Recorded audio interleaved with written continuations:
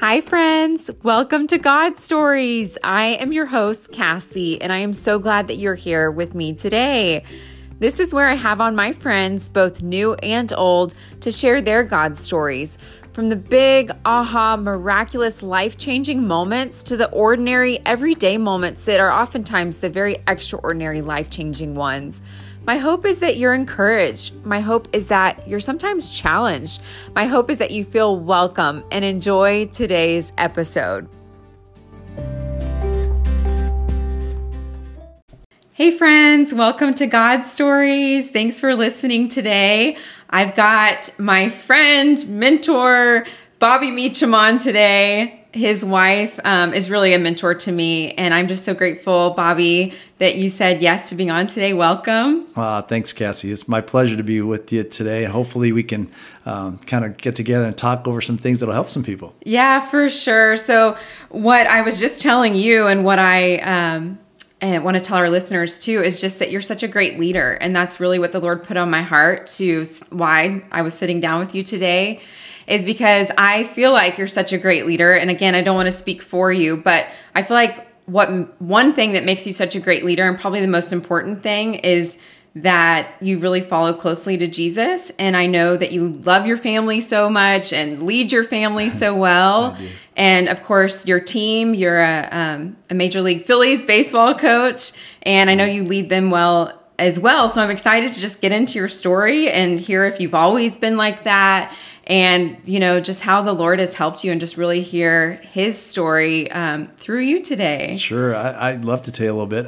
First of all, great is a big word. That's it's true. Great leader. Great should not be associated with me right now. But it is. See, and you're a very humble man. It's true. But thank you very much. But one of those things I've learned over the years is about leadership is that God has called me to leadership. God has called all of us really to lead in some way, shape, or form. And what I've learned over the years, being especially through baseball, being first as a player, growing up through playing professional baseball, and being in the big leagues, I can actually help lead people that are around me to what God's called me to lead them to.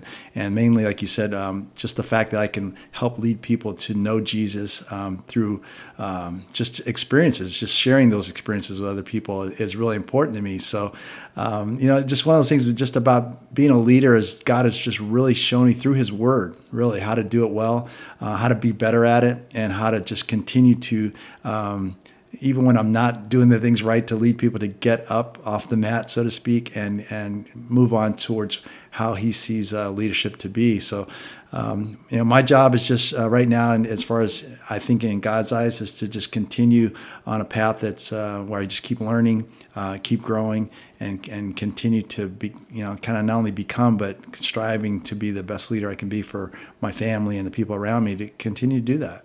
So was the word something that was always important to you? Like, did you grow up in a Christian home and it's always been something important to you? Well, I grew up in, I was a Catholic growing up. My mom, it's really interesting, my mom's side of the family, my mom was Catholic, but her mom, so her dad was Catholic, but her mom was just a Protestant, just born again Christian. And on my dad's side, his dad was a pastor. He was at the AME Church, African Methodist Episcopal Church. So, I was surrounded by religions. Is probably the best way to explain it. And as I got older, I went to Catholic school for 12 years. So, and so I was raised really in strict Catholicism kind of thing. So I knew the lessons that we had Bible learning and things like that at school. But what really confused me was the combination of my dad and my mom. Because my dad didn't go to mass. He wasn't Catholic, but my mom and my brother and I did. So as I got to learn all about Catholicism, you learn about different kinds of sin, and you learn that all of a sudden it's like, well, if you don't go to mass, then it's a big sin if you don't go to mass every Sunday. Really? And if you don't confess that to a priest that you didn't go, then you're really in trouble, kind of thing. So Yeah. I really was like confused. So what happens to my dad? You know? Right. So when I went to high school, it's really kind of grinded on my mind. What happens to my dad? You know, if he doesn't go to mass? And so I asked a few people, a few priests there, and they didn't have any good answers. Really? Okay. And so that made me really dig a little further into my thought process of, you know, what am I doing here? What's this religion teaching me? Is it right? What does that mean for me? And as I got older, I really just sought out some answers and ended up finding them a little bit later when I was, I guess, in college. That's amazing. So instead of just turning away because you just didn't like that, you actually pressed in to research for yourself. That's really neat. Yeah, it was you know, kind of a process, but as I got more, you know, you go to college, you think you know everything. So I figured I better learn something. You know, I don't know everything. So I started asking questions. And when I played on our baseball team, it was really a blessing that I was on a team that had a lot of players on it that were Christians. And this was San Diego State? That's San Diego Okay. State. Yes, exactly. So at San Diego State, and I was, you know, the big, you know, man on campus, so to speak, playing baseball, and all these guys around me, they were real tough guys, you know, not like these, you know, like soft or worried, you know, they were real tough and rumble tough guys. And they were like, hey, you want to come to Bible study? You know, I'm like, Bible study? What do you mean? Yeah, we're having a study, you know, on Wednesday nights. Come on, you got to join us. So I'm thinking, well, you know, I'm a good person. Sure, I'll join you. Yeah. And so I started hearing a little bit more about just what the Bible had to say, not just religious rules and regulations, so to speak, but I started hearing about and reading about what God had to say in His Word, and it got me really thinking. And so those guys got me going in the right direction, and then eventually I ended up signing, after playing baseball in college, signing professionally to play in the minor leagues with the Cardinals and the St. Louis Cardinals organization, and then I really hit full speed when guys were really asking me tough questions. Hey, do you want to go to Bible study with us? And then that meant, okay, I'm really going to get hit hard with the Bible. And I did, and I got to hear the truth and kind of sorted out some things in my life. And God showed me the way to accept Christ and invite Him into my life as my personal Savior. And from that point on, man, it's been great. A lot of ups and downs, but it's great to know, like it says in 1 John 5, that you can know that you're saved. And I know that I'm saved, and I want others to be saved also. That's incredible. Did he show you anything about your dad? You know what? The whole story about my dad was, my dad would always say, when I'd ask him questions when I was in high school about just what I was talking about, he'd say, you know what?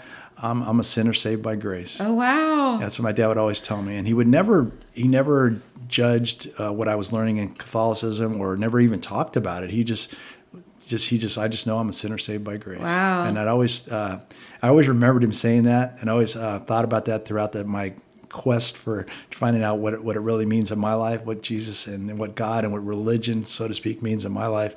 And so I'll never forget him saying that, and it resonated with me. That's really neat. When you said that, it made me think of Alex, because I've heard him say that before too, just like a sinner saved by grace. Alex, your husband. My husband. He's a leader. There you go. He is a leader for sure. So you met Gary at San Diego State, is that right? Actually, we met right before. It's just a totally God thing. We met the summer before she transferred to San Diego State. Okay. Yeah, we met in Boulder, Colorado. I was playing baseball in a summer league. It was after my both of our sophomore years in college. And it's just one of those things where I wanted to go out there and play ball in Colorado because my old girlfriend lived in Colorado. And so I was going out there to kind of be around her for the summer. And then a buddy of mine, his girlfriend went to high school in Colorado, a buddy of mine from college. So we were both out there thinking we're going to get to see our girlfriends, and this will be great. You know, we'll play ball, we'll see our girlfriends in the summer, which is unusual. It'll be great, great to spend time with them and be together. And then, but then my buddy Vic, he brought his girl to a game, and she brought a few other girls with her, and Gary was one of them. Oh. And so as fast forward the story, I ended up breaking up with my girlfriend, and it wasn't going to work. We kind of like mutually decided, okay, this isn't going to work. And then, so Gary and I got to meet and know each other a little bit. And then but she had already planned on transferring to San Diego State before she even knew me. And so just so happens that God ended up putting us together in that summer in Boulder to know each other, and then put us together at San Diego State because we were both she ended up going to school there, and that's when we started dating right when school started, pretty much. Really? Was this your junior year? Yes, my junior year. Wow. And then you got married pretty soon after college, I think. Yes. We we hit it off right away. Started dating right away our junior year in college, and then we dated for a year. I signed to go play for the Cardinals, and when I came back, I knew this is, there's nowhere else to look for. God has shown me the right person to be married to, and I proposed to her, and so we dated for a year. We were engaged for a year, and then we got married a year later.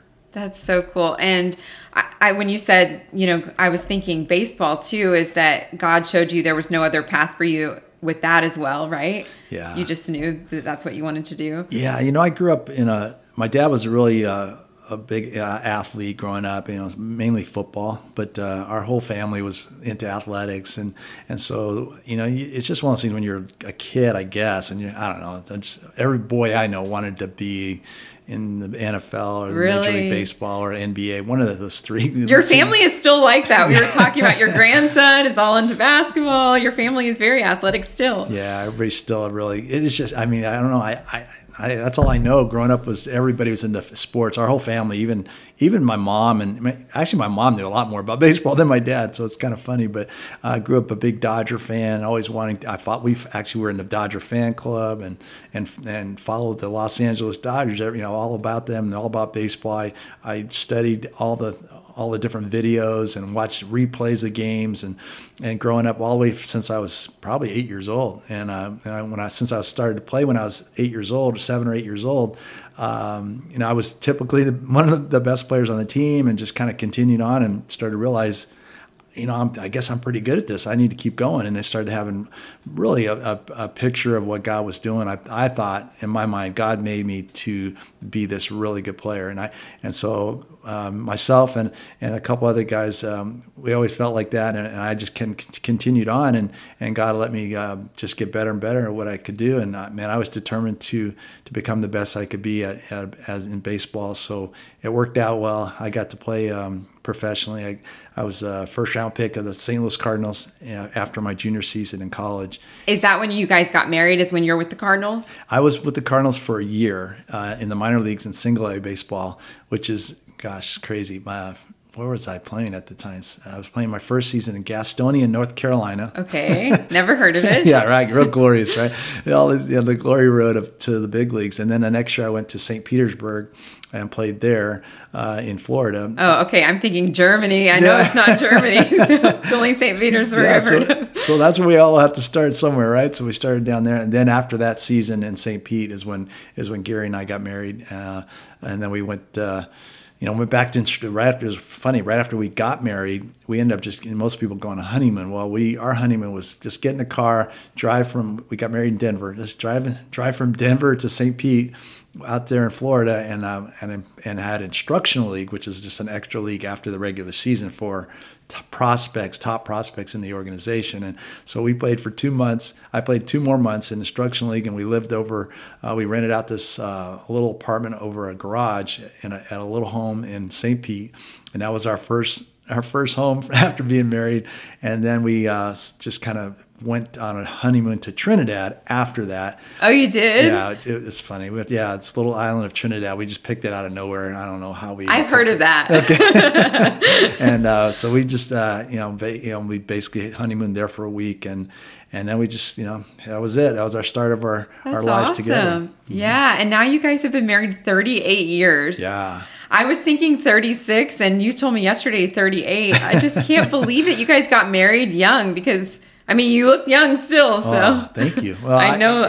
I try to keep up with Gary. That's the thing. She looks great. Obviously, but 38 years. It's hard to believe sometimes because we both talk about it all the time. Like, wow, we feel young, we feel good. That's good. But 38 years seems like a long time. It is a long time, and it's a huge accomplishment. So I'd love for you to just take me kind of on the journey of your marriage and. You kind of went into a whirlwind, just a busyness, I think, with starting your career when you're married. And of course, that's a whole new life. Mm-hmm. Gary's talked about that to me before. It's just, that's a different life going from what am I trying to say? Just not in the spotlight to really being in the spotlight, right. In a sense. And what does that look like? Yeah. It's tough. I mean, well, it's tough. It's crazy. It's a whirlwind. Like you said, it's just this whirlwind feeling of, we're both in college and, just going through college, enjoying the college life and each other. And all of a sudden you're okay, it's time to go to work. And you don't really think of it that way in baseball terms, but after you get there, it quickly hits you. This is a job, and there's plenty, like I was the best where I was one of the best players around, and all of a sudden I'm thrown in with everybody who was the best where they were around. And so that became a job really quickly, which when you're trying to start a life together with someone you love, and you're married for the first time, you're responsible for somebody else. You're actually living with someone else. Oh, my. So I know that. I've been married coming up on 10 years. Ooh, 10 now. That's awesome. But that first year was really hard for us. See, that's what I thought. I thought the first year was my hardest year. And Gary's like, oh, I don't think so. I'm like...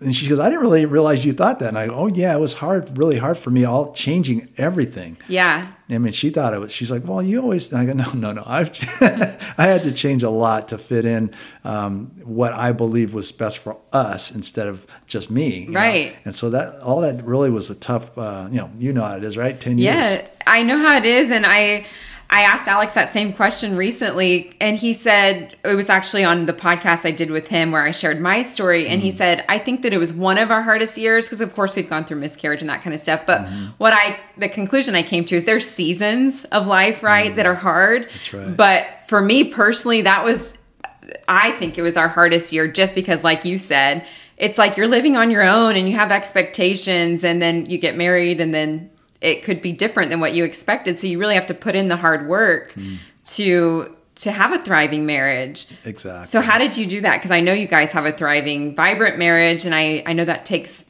dedication and commitment. But how did you do that? Yeah, one of the things that really helped me, Cass, was the fact that I really believed that. I mean, I knew God put us together. It was one of those things where it's like, man, we really thought about it. I remember when I asked Carrie to marry me, she was like, okay, let me pray about it. I'm like, whoa, what? I didn't know that was her answer. Oh yeah. That's not a good answer here. It's like that's awesome. I was scared to ask anyway, and then she says, "Well, this is great. Let me pray about it first, and I'll let you know." And so I was like, okay. So one of those things where God's put you together. I felt like I know He's done this. I know it's His will that we be together. So. This is it. So it's one of those things we worked together. Every time we had a problem, we thought about it. And Gary always, say, let's pray about it. If it was a point of contention, let's pray about it. And so a lot of those things helped us just praying about things. And one thing that really I believe helped us, as I look back on all of our years of marriages, is God put us together at an early age. And so we literally grew together. We grew up as far as life goes, what was expected of us in terms of what the world expects. We grew up in terms of, just having kids together at a young age. We grew up in terms of just, going through God's word and people teaching us. I remember our pastor in New Jersey when I was playing for the Yankees, and we got to learn from him and learn from just going to church together in the off season. And when you grow up together, I think it really helps, because we could see how each other were. When you're 22 years old, that's how old we were when we got married. 22, you kind of barely know yourself. And so as you're growing up together, we got to learn about each other quickly, and we got to learn about how to stay together quickly. And it really helped our marriage from the beginning to build a foundation that was strong enough to hold on when we hit those storms. So I'm thinking of so many different things. I love what you said. What is quickly, first of all? Like, did it take years to really learn that? Because I'm thinking we've been married 10 years, and I feel like I'm just learning that in a lot of ways. I was 21 when I got married, and Alex was 24. And I love your wisdom. But hearing what you said of just about like growing up together, I feel like we're really learning. I don't know. I feel like since my dad died in August and now I just feel like it's kind of like this whole new identity thing, just like learning about Alex and realizing, wow, you really did put us together. And I think Alex is very similar to you as far as like he was committed from the beginning, and I was committed too as far as not getting a divorce, but I don't want to just be married and, just to not be happy. And so anyways, I'm grateful, Do you know what I'm saying? Like, Yeah. yeah. No, I know what you're saying. I agree. You know, what I'm saying in my mind is like, we were kind of like put together. I knew that. So I felt like, okay, now this is going to be a long process of really getting to know each other and getting better together. And so as I look back on it, it's really helpful. It's really helpful for people when I think forward, I don't know what's ahead, but I think back and I go, wow, look what God was doing through all this. I mean, he literally helped us to learn about each other. Even today, like just a couple of days ago, Gary and I were talking about, yeah, remember, because it's so great to learn this about you and kind of grow together still. And we're still growing. So do you feel like the first step is people have to, in marriage, like when they're starting out, first of all, they have to be committed. Like they have to be all in. Divorce is not going to be an option. Is that the first step? I think that's definitely the first step. But I think also that what goes along with that word commitment is committed to what, you know, right. Not just committed to not get a divorce, right? Not just committed, but committed to. I guess you learn that committed to the Lord, to the Lord's will in your life, committed to helping that person become better, that committed to growing yourself, so you really form a bond of one as God wants you to. Committed to a lot of different things.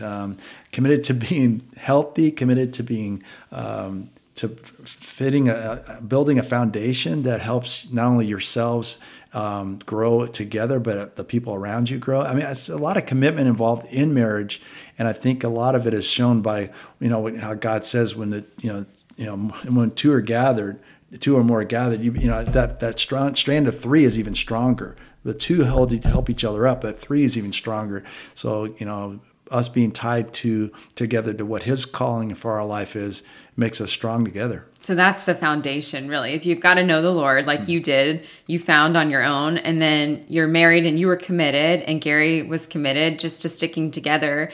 And I know you guys have put in the hard work. So it's just cool. Will you take us kind of through that when hard times came, like, sure, and how you do stay committed? Sure. Yeah. Well, as everybody knows, Gary's the rock, right? She's the strongest one. You guys both are. I'm kind of like the guy who sort of like made sure I stayed with her so I could be stronger. Okay. So she was this, strong one because, our life was crazy growing up.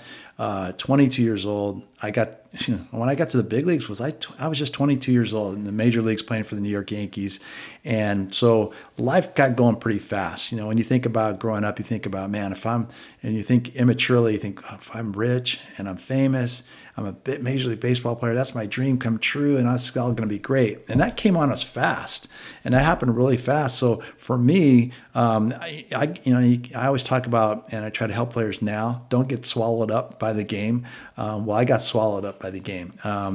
What happened was, as you could probably imagine, it happens in major league athletes a lot. As you get swallowed up by the game, you start to believe how people tell you how great you are. Since I was 7, everybody told me how great I was, and treated me better than everybody else. And then I started acting, guess what? Like I was better than everybody else. Like started believing it a little bit. Absolutely. Okay. Because if you think about it, if somebody treats you a certain way your whole life, you start, it's crazy almost, but some people talk a lot about, when I was younger, I was neglected. I was told I wasn't good enough. And they start believing it. Yeah. And I always think to myself, wow, that's weird. I was the opposite. I was younger and I was treated great, and everybody told me how great it was. And that screwed me up. Yeah. And because I started believing that I was better than everybody else. And so you start to think that, that applies to some people, but not really me. Or, I can do this and kind of get away with it. Or, nobody sees anything wrong with it. And so I fell into a trap of just in baseball where you're surrounded by a lot of trouble. And I fell in the trap of adultery.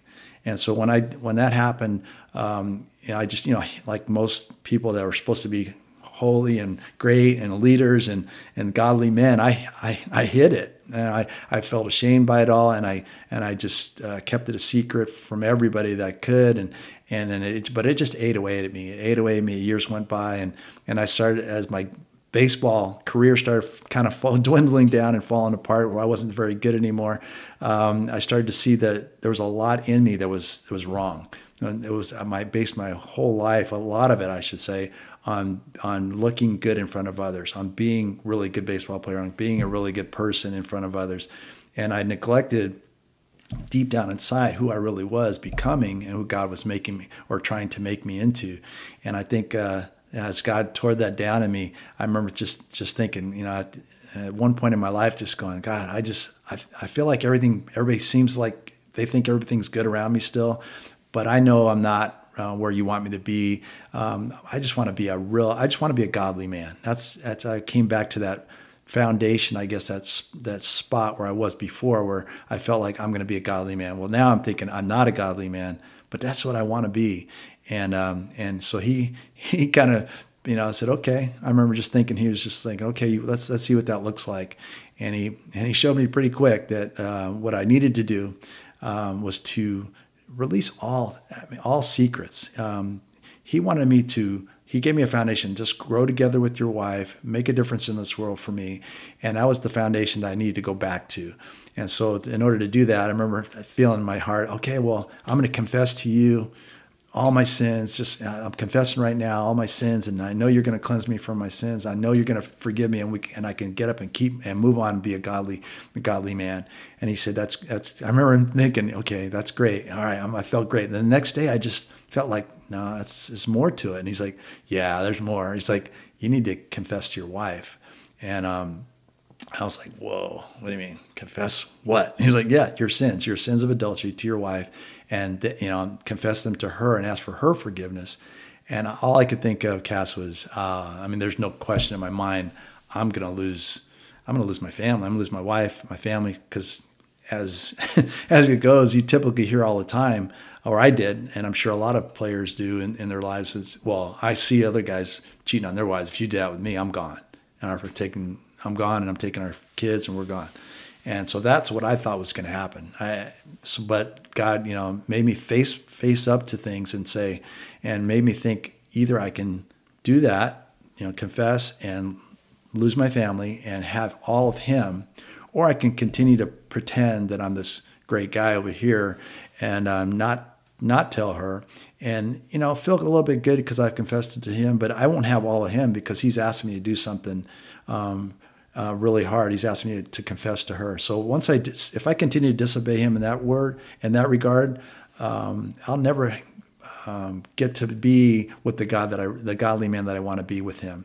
And so I just took a leap of faith, thinking, you know what? if I'm going to lose my family, I know, but that's okay, because I'll have all of you, Jesus. Wow. I'll have all of you.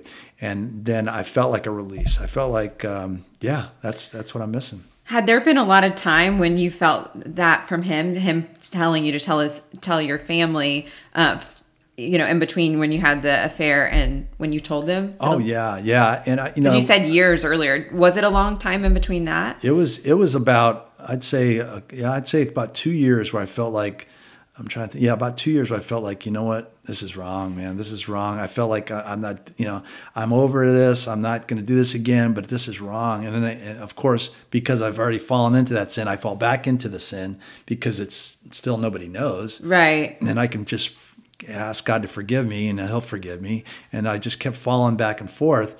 And I was just basically tossed to and fro, like the Bible says, unstable man just gets tossed to and fro like the wind. So you didn't lose your family. No. So what ended up happening when you confessed your family? It's crazy. It was one of the craziest experiences I've ever. Still to this day, it's hard to picture how it worked out so well. That God literally caught me as I jumped and said, "Okay, I'm yours. Just do whatever you want with me. But I'm going to confess. I'm going to obey you." And once I obeyed him, he literally. It wasn't instantaneous. Oh, no problem. I forgive you. No, there was consequences. Oh yeah, it was definitely consequences of. I hurt the person in my life that I loved the most, and I thought to myself, if I can actually hurt so deeply the person in my life that I loved the most, wow, think of what I'm really capable of doing. This is crazy without having God see and know every part of me. That's just is a really crazy inside me is really rotten that I need to clean out. And that's what God started the process of doing. And so while he was doing that, I believe Gary was able to see not a man that she wanted to leave, but a man that she was willing to see what God was doing in that man. And I believe that she explains that God just kept telling her, just hang in there. hang in there. I'm almost there with him. He's almost there.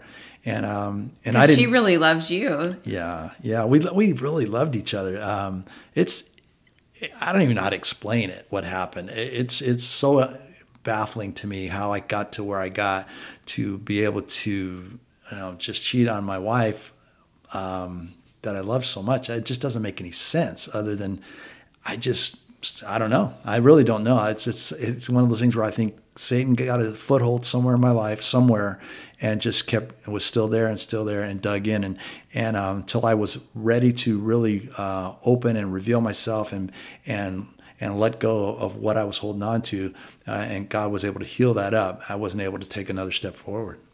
Wow, it's so powerful. I just appreciate your transparency and just sharing this, because I think one thing that's so cool is that, well, for one, I don't know anyone that has stayed together besides y'all after an affair. My parents, that's why they divorced. But I remember my mom saying the same thing as well, that she always said, if he ever cheats on me, I'm leaving. But then after he did cheat, she heard the Lord, thank God, say, no, not yet. And their story ended in divorce. But do you have encouragement for people that are facing that? Because I think one thing that's really cool is that y'all are still married. 38 years, you're married. And there is hope for people after anything. Right. Cassie, I learned a couple things.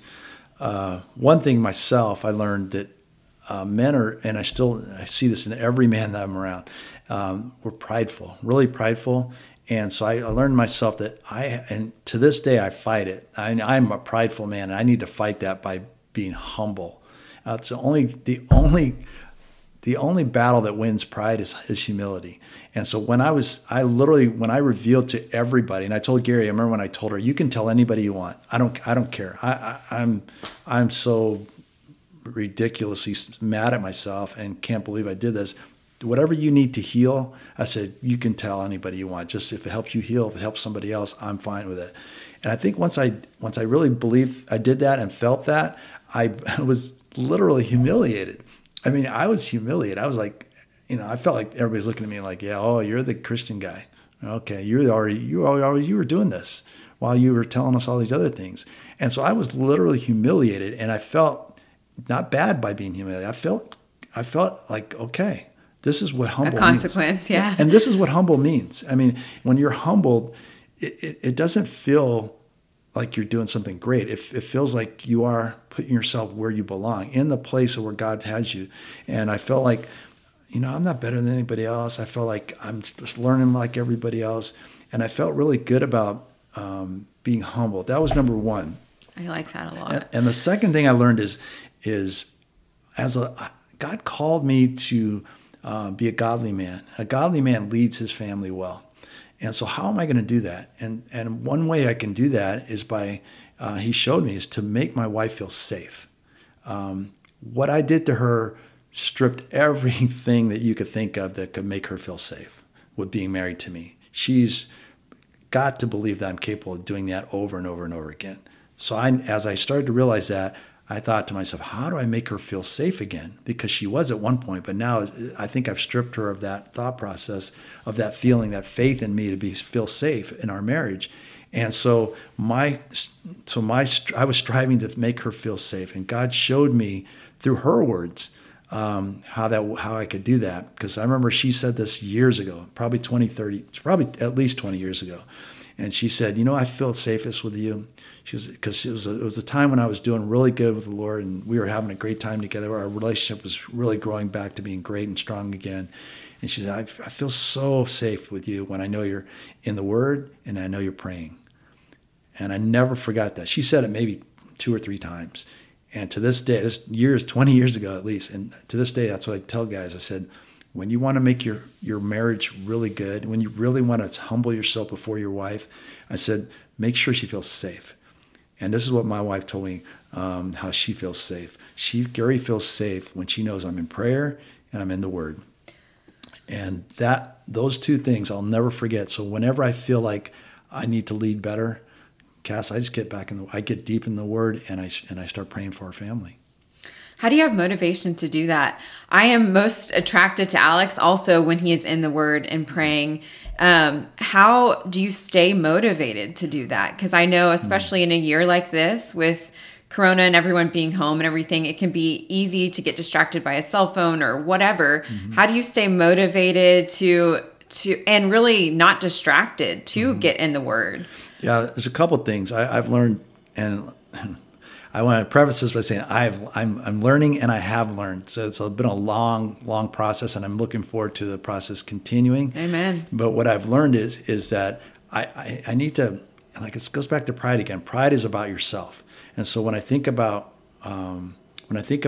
myself, I think, okay, how do I grow in the Lord? How do I grow, not for me only, but for me, for Gary, for the people that are around me? And so I think, what am I at my best for me and for those around me? And I'm at my best when I'm in the Word and I'm in prayer.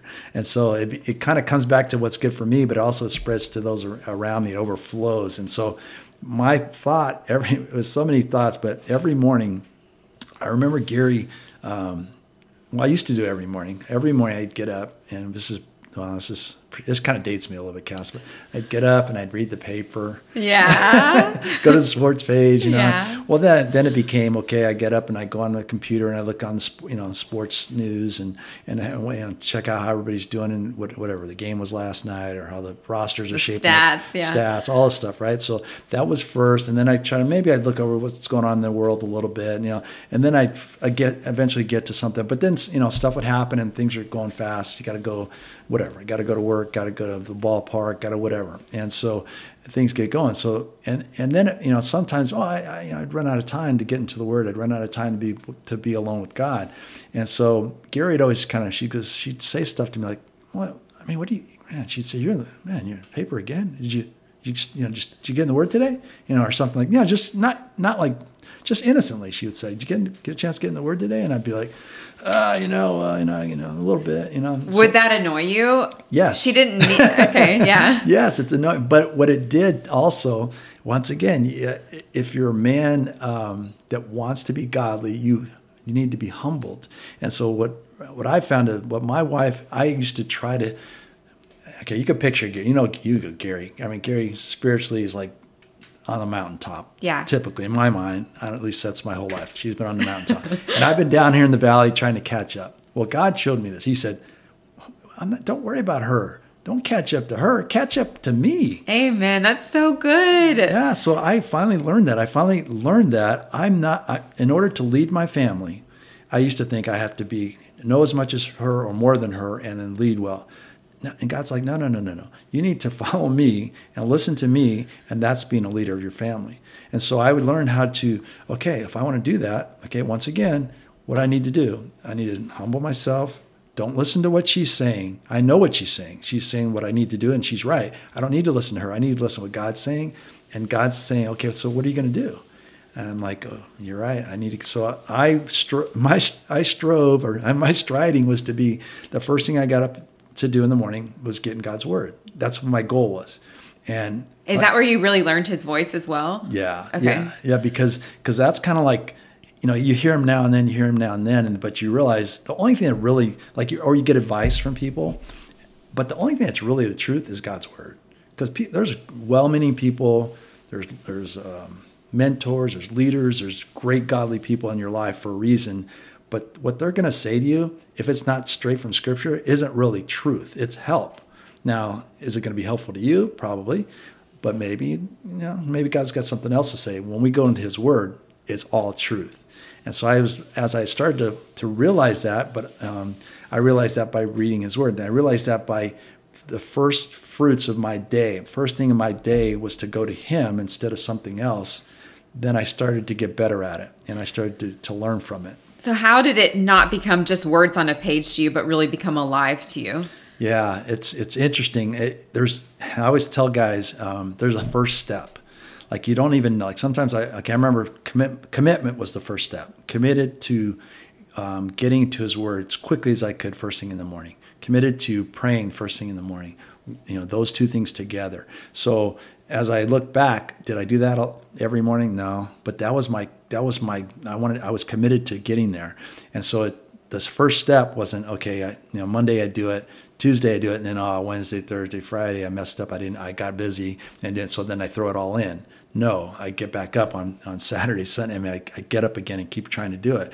So the best picture I can give guys is you just got to keep going. And the best picture I have in my house is, we're in our house right now. You can see all these bookshelves I have. Built-in bookshelves that I made upstairs. I made some more shelves for Gary. He just built a barn door last night. It looks incredible. He's a great handyman. I told him when he gets out of baseball, he needs to do this as a business. I'm learning, right? So, but I did all these shelves now, Castor. Now they are full of books, right? Right. And I was a guy. I grew up. I didn't read. I didn't read books. I was an athlete, and once school was over with, I didn't want to read another book. But so I tell guys, and they go, "Yeah, I'm not a reader either. I'm not a reader. Yeah, I'm not." Well, I wasn't, but those books are full. Those shelves are full, I should say, of books. And there are books about God, how to get to God, how to know God. There are books about Abraham, and there are books about people of God in the Bible. There are Bibles. There's self-help books. There's all kinds of things that lead books that I've read that are leading me to God's Word and leading me to understand His Word better. And I'm not saying I've read all of them, but I read a lot of them. And but the first step was reading the first book. The first step was getting up that Monday morning and saying, okay, I'm going to go to the Word first. And now, as 20 so years have passed by of really moving down that road of commitment and living that commitment out better and better, I can't even describe to you how I've grown. Because what I used to do, I think everybody does this, Cass, this is me preaching a little bit more, but what I used to do is when crisis time came up in my life, whether it's for me or my family, decisions, especially crisis decisions to be made, times when my family needs me to show my leadership and make the right decision for my family, I would think about it, and I'd pray about it, and then I'd do what I know. And typically what I know is what I'm filled with. So in other words, if something came up with my son and I needed to discipline him, or should I discipline him, or should I show him this, or should I show him that? I remember thinking, okay, what did my dad do? My dad did this, and that worked with me, and that's how I proceed. Now, that same story comes up in my head. I'm thinking, what am I going to do to help my son? I think of what God did in the Bible. I think about what did Abraham do with Isaac? I think about what happened to Joseph when what he dealt with his father and that relationship. So good. And it automatically comes to my mind now more what I read in the Bible, because that's what I know. What I know now overtakes what I learned from my dad, my mom, the world. What I know now is overtaken by my commitment to be in the Bible and in prayer every morning for the last 20 some odd years, more and more so, has overtaken everything else that I know. And so what I know now comes out of Christ. In crisis situations, decisions of importance, God's Word comes to my mind way quicker than what the world says. So regardless of what's going on around you, and this has been a lot going on. I imagine your baseball schedule has completely changed. You guys were home during this last year, during the pandemic, right? So regardless of what's going on around you in the world, or with, like you said, your kids or grandkids or whatever, one thing that stays the same as God, and one thing that stays consistent, it sounds like, in your life is you going back to the Word. So is that true? Yes. Yeah. It really does. That's a perfect way of looking at it, because what happens is obviously we get off track and we get moved in certain directions, like the pandemic. Unfocused, yeah. The pandemic's really arrested all of our lives. Right. And but basically it's interesting you said that, because the first thing, when I remember Gary and I were talking together about, this is crazy, all that racial injustice and all this craziness of the pandemic and election stuff and everything. And literally what comes to mind, and what do we do? How can we help? And I remember the first thing I said was, the Good Samaritan. What about that story? All these people walked by this guy who was struggling on the road. It was a priest. It was a Levite. They're supposed to be, religious people, and they, for maybe good reasons, walked on the other side of the road. But somebody that was basically not looked at very highly, guy who was basically, persecuted for being a half-breed, so to speak. They call it Samaritans. He went over and took care of this guy. It's like, that's who God says is our neighbor, and He says love our neighbor. He doesn't say, the guy who agrees with you, and everything that you're doing, love that person, and the other people protest against them. Yeah. He says, love our enemies. He Right. doesn't say, start doing crazy things and uttering bad words about our neighbor. No, he says, love them. And so that kind of took over as we jump back to how do we deal with all this stuff. It's jump back into what God's word says how to deal with it.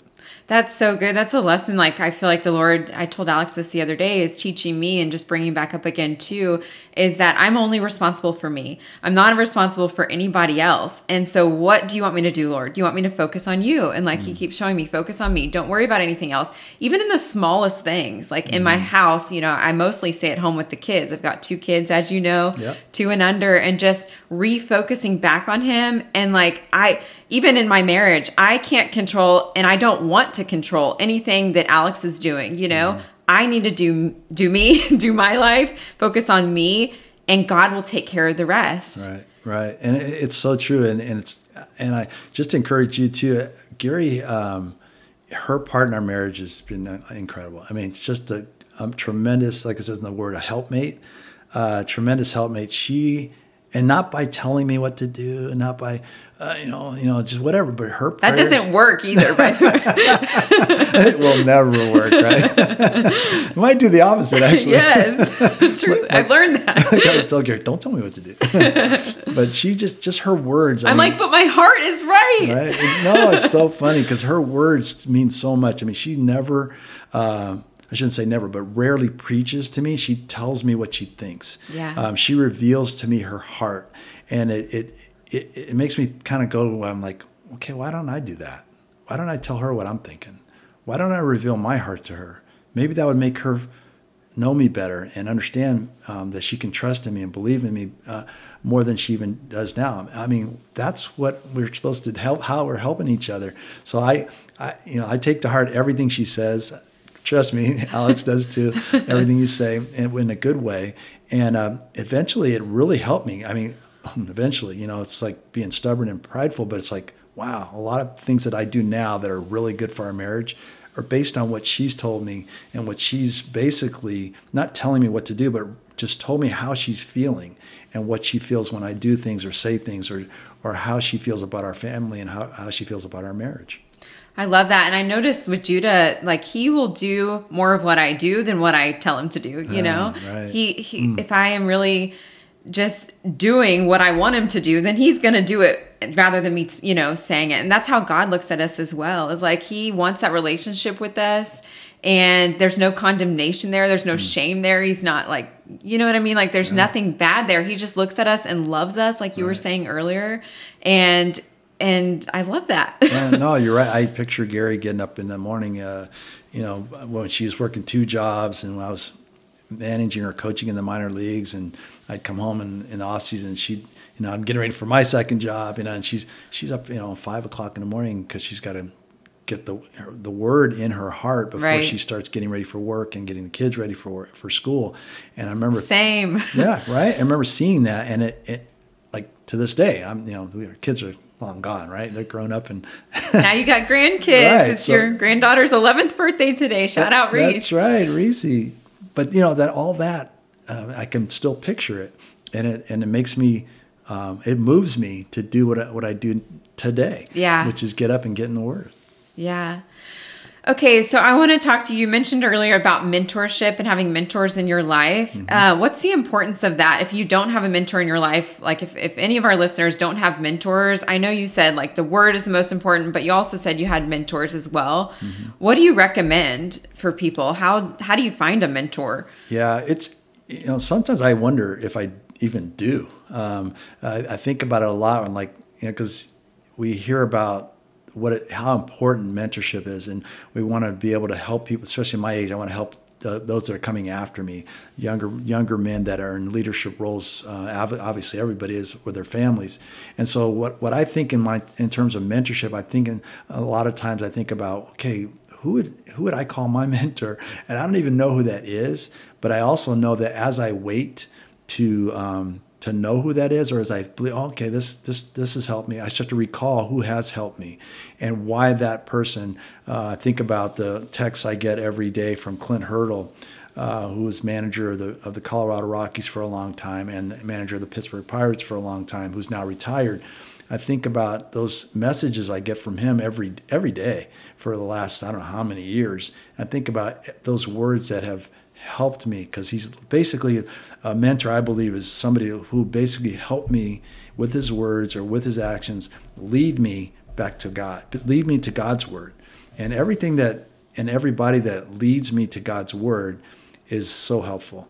So everybody needs somebody like that in your life, because there's going to be a lot of people that want to help, or a lot of people that are going to want to give you advice, or a lot of people that are going to want to just be a part of your life. But that I believe that mentor is important, because that mentor, whoever it is, it could, in my case, it was Gary for the longest time, where she would lead me, her words, her actions would lead me to God's word. I love that. And again, it goes back, it takes humility to be able to say, like, my wife was my mentor. Like, I love that, because I feel like a lot of guys would never want to say that. Right. Yeah. Yeah. Well, I mean, man, I honestly, I think everybody, it's funny, we talk to my kids, we talk about it all the time. We just shake our heads and go, Mom is amazing. It's like, this is like an incredible woman who's like, there's just, nobody knows anybody like her. And I think it's another thing with mentors. If you believe that everybody is a certain way, or if you believe, I don't know anybody that would do that, I don't really know anybody that really, I hear preachers preaching it, but I don't see them doing it. Or I hear people talk about this, but these right way to do things and right ways to live, but they're not doing it. I don't see them doing it, but I get to see this every day. I get to see this daily. It's not that it's easy for Gary to be the righteous woman that she is, because she's a human being, but the way she strives to be right in God's eyes, the way she moves and does things in her life to make sure that she is moving in that direction, at least, is amazing to watch. And that's a mentorship it's unparalleled. You can't sit there and watch somebody do something and continue to be godlike in godly ways and gain God's favor and not witness it and go, wow, I want to be that too. I want that favor too. I want to be godlike or Christian like that also.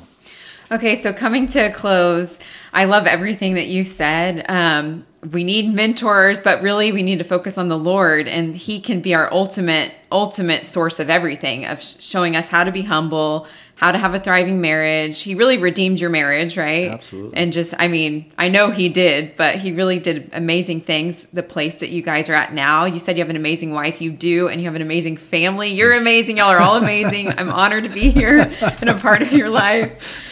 But is there any last tips or words of advice or encouragement you'd like to give to anyone? Yeah. What comes to mind right away, Cass, is, man, it's a long process. It's a process. I am 60 years old. I can say, honestly, I told my son, this is kind of funny. I said, I didn't start growing up till I was 35 years old. I told him, I said, son, I didn't start growing up till I was 35 years old. And he's not even 35 yet. I said, you are not allowed to wait that long. You need to start. I told him this years ago. You are not allowed to wait till you're 35. You need to grow up. You need to be a man. Put away childish things, as the word says. Put away childish things and become a man. Become a man of God, and He says that in His word, because guess what? There's a lot of men that are still doing childish things, probably like most men.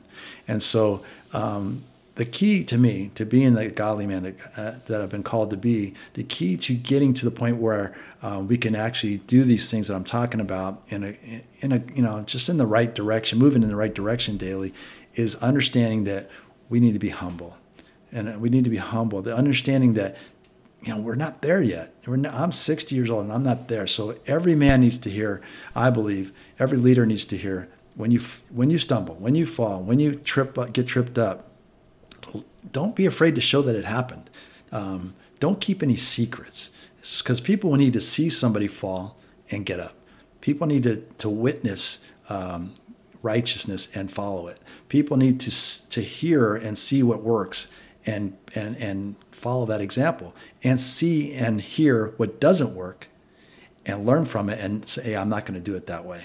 A lot of things I've learned over the last year, especially about, we talked about our nation going through a lot of stuff with racial injustice and that we can see with our own eyes. But the craziness about whether it's the election and whether it was rigged or not, or all the stuff that people are worried about, it's insane to think that we can't learn from it. It's insane to think that we've all been cooped up and all kind of, we can't be around our friends and hug each other. Part of the problem. We can't do anything, right? We're all on social media. Yeah, we can't. And so everybody doesn't know what to do with it. Well, I tell you, I can tell what everybody can do. God's word says to if my people will humble themselves and come to me and pray to me and seek my face and turn from their wicked ways. He says, guess what I'm going to do, guys? But he says, then I will hear from you. I will heal your land and forgive your sins. What more could we want than that? But there's a condition there. So I think if we listen to God's ifs, if we do this, then this will happen. Then He will do things. I think we'll be better off. But we just also have to realize, Cass, that the biggest thing is keep going. Get up off the mat and keep going. We will stumble, we will fall, but God has patience. Read your Bible, read the Old Testament. All these people, David, Joseph, all the mistakes that Abraham made, and all these terrible, terrible mistakes. We would be yelling at them and booing them right now for it. We would be, condemning them and talking badly about them if it was now. But guess what they all did? They all got up off the mat. God's patience allowed them to still be blessed by Him, still be amazed by who they are, and God helped them up and helped them move on to being the men and women that He called them to be. And so, my advice is don't stop, keep going. Have a vision of what God wants you to be. Seek that vision out, strive to get there, and take a step today. If you don't take a step, you're not going to get near it. So take a step. Don't think you're going to run to the end zone and get the touchdown right away. Take a step to get to the end zone. So keep going. I'm going to keep going. I'm going to stumble, but I'm going to get back up. And I just hoping that everybody listening will take that advice and keep going like I'm going to. Well, I'm going to take that advice, and it was so good. Thank you so much for sharing your story. It's powerful, I just really appreciate it. Oh, Cass, I love, I hate the bad stuff that I've gone through to get to where I can tell those stories, but I love what God's done with it, and how He's taken it and turned it into a great thing for His name. Yes, He totally has, and I'm just so grateful that you would share it with us. Thank you, Bobby. You're welcome. Well, the fun question I like to ask at the end of every episode, I think I told you this beforehand. I hope I did. If not, you're on the spot. But if you could sit down with anyone from the past or present and hear their God stories, who would it be and why? Wow. I know you get to hear God stories all the time through Gary. So. Yeah. The one person right now that's really resonating in my heart is Abraham. Okay. Just how he, I'd be like, why did you take so long to? And what did you think when God said get up and go to Canaan? You're older guy, and you just all of a sudden you got to move your family or leave your family. He said leave your family, and I'd also ask him why did you let Sarah go to the Pharaoh? Why did you tell him tell Pharaoh I'm your sister? Why did you do that? Just a lot of questions that I would ask. Just guys that have started things like Abraham. He's our father in faith who started. God chose to start the nation of Israel, His chosen people. That'd be kind of cool to just find out how He and God got along to be able to start the chosen people. I love that that's the story you said, because so often you just hear when you sacrificed your son, Isaac, that's the story, but you didn't even mention that. I love what you said. I can't remember, but recently I heard someone mention that as well as like going deeper in Abraham's life. Oh, it was on Better Together, a show. And the girl, she's, the Potter's House, T.D. Jakes, she's a pastor with them, but she was saying that as well as like, so often we look at that story, but not the story you just mentioned. And you mentioned it. We got to go deeper in people's lives to really learn. And I love that. That's so good. Yeah, I tendency to pick out the bad part and try to learn from it. But no, oh man, there's so many people. But that's one that comes to mind right now. That's really great. Well, thank you, Bobby. Oh, you're welcome. Thanks, friends, for listening. Bye. All right. Bye-bye.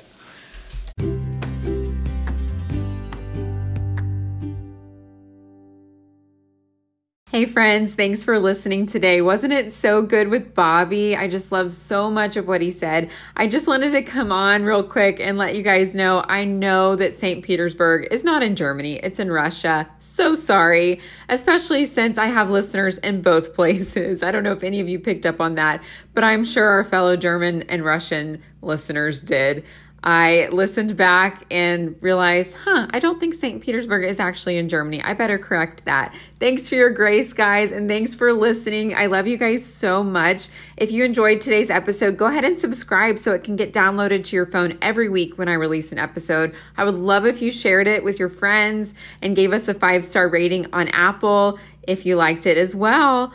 Love you guys. Have a great day. Bye.